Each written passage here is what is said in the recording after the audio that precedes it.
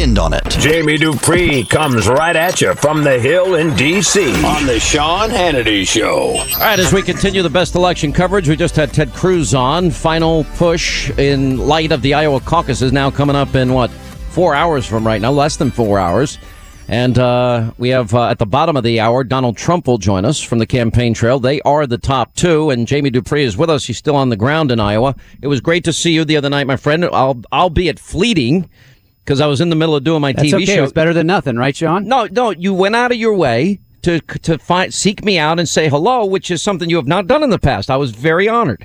It was good to see you, and good to see my buddy Eddie, we were in different hotels in different places out there as well. Yeah, I didn't leave my hotel. Honestly, I didn't go to one other restaurant. I just ate at the hotel.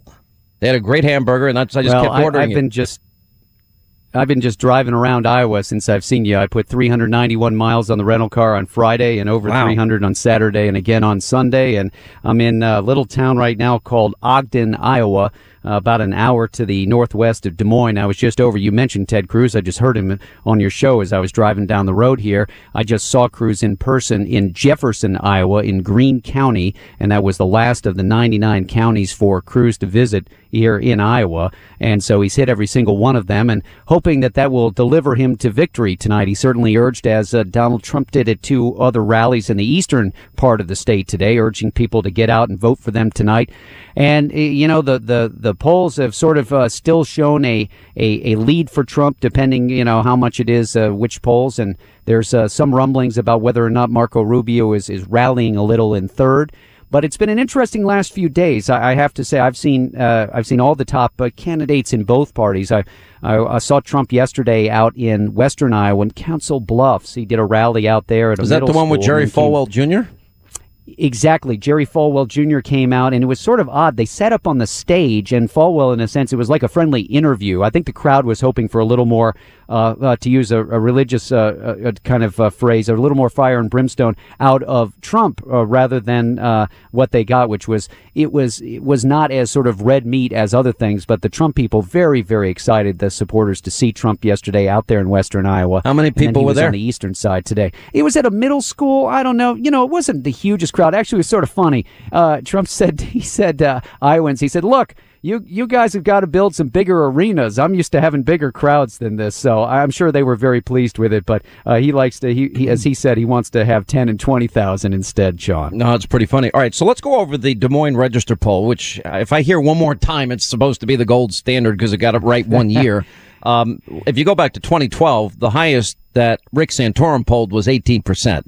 So these polls have also historically been wrong, meaning generally speaking, you got Trump plus 5, Real Clear Politics average, it's Trump plus 6. You got Trump plus 7 in the Quinnipiac poll just out. So here's a couple of interesting little tidbits from it. 30% can be persuaded to switch. 9% is still uncommitted. That's pretty amazing. That's an amazing number at this point.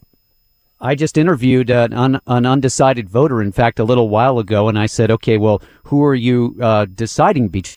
And she said, Trump, Rubio, and Cruz. And I said, okay, well, what do you think you're going to do? And she said, I guess we'll find out in a couple hours when I get there. Some of the people, I think, just sort of waiting until the end. The other thing that's interesting about this, different than a regular primary, is that you go in there and sit down with your neighbors in that last little time in there. It's not like you happen to run into Sean at the voting, at the library. And you're there for hours. Yeah. Yeah, and you sit there with him, and so I'm sure some people will be persuaded at the end. Let me just give you my quick read on how things looked on the ground this weekend in both parties. Real quick. Trump, obviously big numbers, drawing a lot of people, very energized supporters. The people that I interviewed clearly ready to come out for him. The only question is there really going to be a big surge? Cruz, big crowds, but I never sensed like an overwhelming momentum for Cruz. A lot of strong support, but at each Cruz event I went to, I found people who were undecided and who were going for Rubio, oddly enough, who were there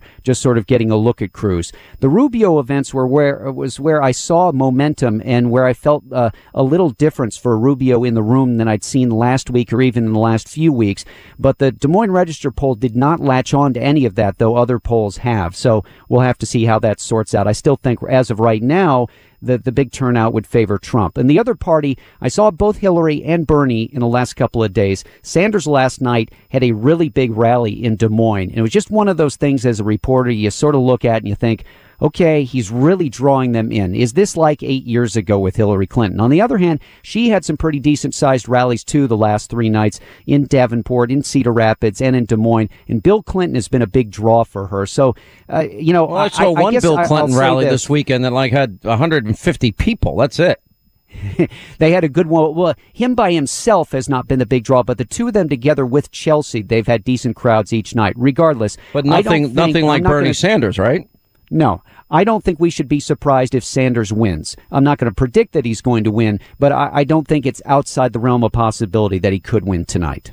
All right, let's go over some of these numbers. Now, here's the interesting part of the Des Moines poll that I found. They assume a turnout of 47% of the evangelical vote. That would be down 10% from last time. The race would get closer in Cruz's favor if, in fact, the number was closer to 2012. One other interesting side note here. If first-time caucus voters show up, they have Trump by 16. So you've got different scenarios that they're laying out here that I find pretty interesting here. 4 in 10 Democrats in Iowa identify themselves as socialist. So that certainly goes against Hillary. What do you think of those stats? Oh, no, absolutely. Listen, the people I've interviewed at rallies for Bernie Sanders are, mainly when you ask them, like I asked one woman last night, okay, well, what's the big issue that brought you to Bernie Sanders? And she said, it's his call to reform, the election laws and the campaign fundraising laws and things like that. So that was sort of, right down Bernie Sanders' lane. And then, the audiences, the people that turn out for Sanders definitely skew younger than the audiences for Hillary Clinton, where you would find a lot more senior citizens and people who, are more familiar with Hillary Clinton and Bill Clinton overall. In fact, I interviewed some people who caucused for Obama 8 years ago, and there was one woman who told me with sort of a chuckle, she said, yeah, I probably made a mistake 8 years ago. I should have caucused for Hillary then and not Obama. So there, you definitely notice as a reporter the difference in the makeup of the audiences at a Hillary Clinton rally as opposed to a Bernie Sanders rally. It's very evident. And look, it's another test for Hillary Clinton. 8 years ago, she supposedly had the best ground game. She supposedly had the best organization. Well, it's the exact same thing this time around, Sean, and yet the polls are very, very close. When Bernie began his rally last night, Senator Sanders said something interesting, I thought, to start out, and that was, no one would have believed we would have been this close 8 months ago, and I think that's absolutely true, yeah. Sean. I guess one big question, and I raised this earlier in the last hour, do crowds equal voters? And I would tend to think that they do. In other words, if people have been enthusiastically waiting to see Bernie Sanders or Donald Trump, and they're willing to stand out in the cold for X number of hours at a time, I've got to imagine that, in fact, that represents real support. Yeah, I don't think as a reporter, when you see those things, you can't ignore them. It's sort of like 8 years ago, though.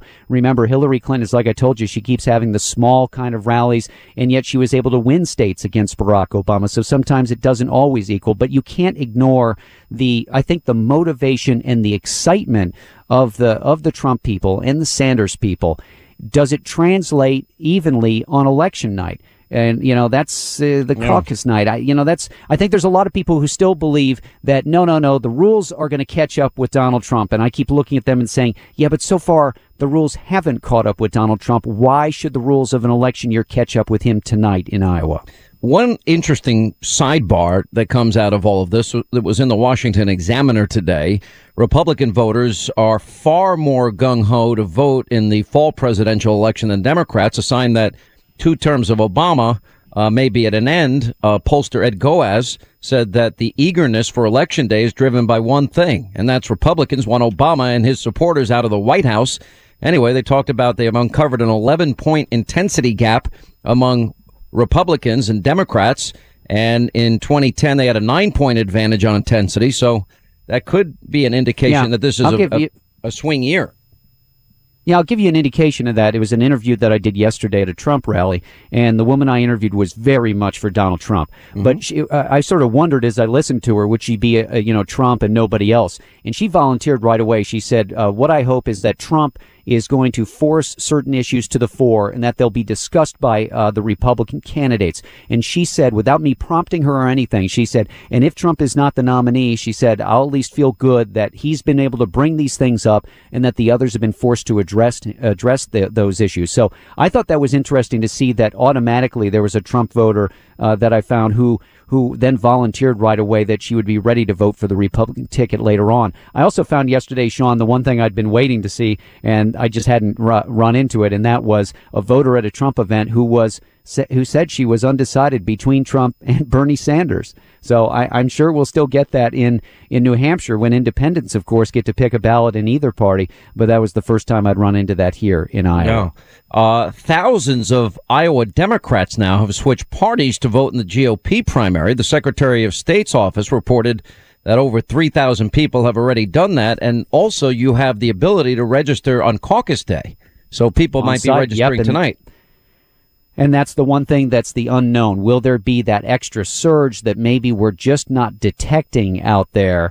There's sort of conflicting signals. There's more than enough stories out there of sort of a lack of a ground game for the Trump people. For example, I was talking to a field organizer for Sanders yesterday, and he said that they are not running into anybody out there who's knocking on doors for Trump. They run into other candidates, but not Trump.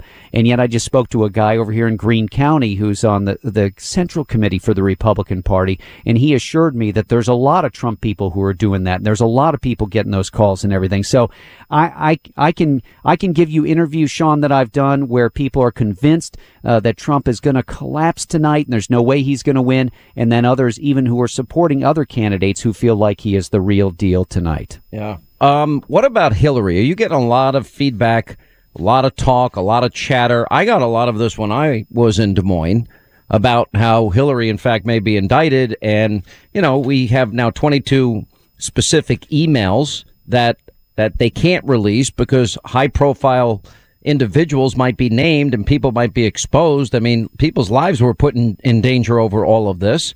I mean, Catherine Herridge reported that, in fact, this personal email system jeopardized sources, methods, lives. And now you've got that on top of the Inspector General report that we discussed last week. I mean, every one of those represents a potential individual felony. Here's the thing about it and the way that's being dealt with by Bernie Sanders at this point in time is he's not trying to exploit it. So therefore, it's coming up, but it's not really coming up in a way that she has to deal with it in, sort of the way that the Republicans might go after it, if she becomes the nominee. So I almost think it's working against her in that sense that she's still not having to deal with it in sort of a fusillade of attacks from her opponent in the primary. And may not be as ready for it in the general. It's clear to me that the Republicans, and they hit her on it. I mean, just about every stump speech I've heard in the last couple of days from a Republican, they get around to mentioning Hillary Clinton and they zing her on the emails. I think they'll be more than ready to really go on the attack once they figure out who the nominee is going to be. Yeah. All right. So give me your feel. You've been doing this a long time. This is not my first rodeo. It's not your first rodeo. From your experience in past years, talking to people, crowds, etc., putting it all together, do you think the polls are accurate? I'm not going to ask you for a complete prediction. Yeah, I guess if I was at the racetrack and, I'd bet the triple box with the three top Republicans, it wouldn't pay very much, but that's sort of my feeling that they're the best three. There are some people who might stick with Ben Carson that would keep him up there in fourth, but I don't think he's going to threaten any of the top three. I just still got the nagging sense that Rubio has more momentum than the others, but maybe I'm just wrong on that. Other colleagues of mine felt the same way, and we talked about it this weekend, but it didn't show up in that big poll for the Des Moines Register. I think Cruz clearly has a strong organization and has done a lot of work on the ground. Can he take it that next step? There are a lot of people here who are convinced that Trump does not have as much support as the polls indicate, and that Cruz will be able to overcome him tonight.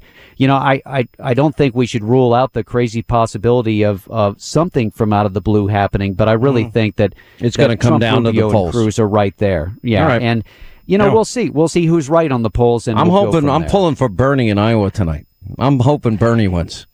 Just to again, annoy Hillary. I don't think it's out of the realm of possibility. I don't think Bernie's I predict it, but I think it can happen. Yeah. All right, Jamie. Exactly. It can happen, thanks for your Sean. hard See you, Sean. work.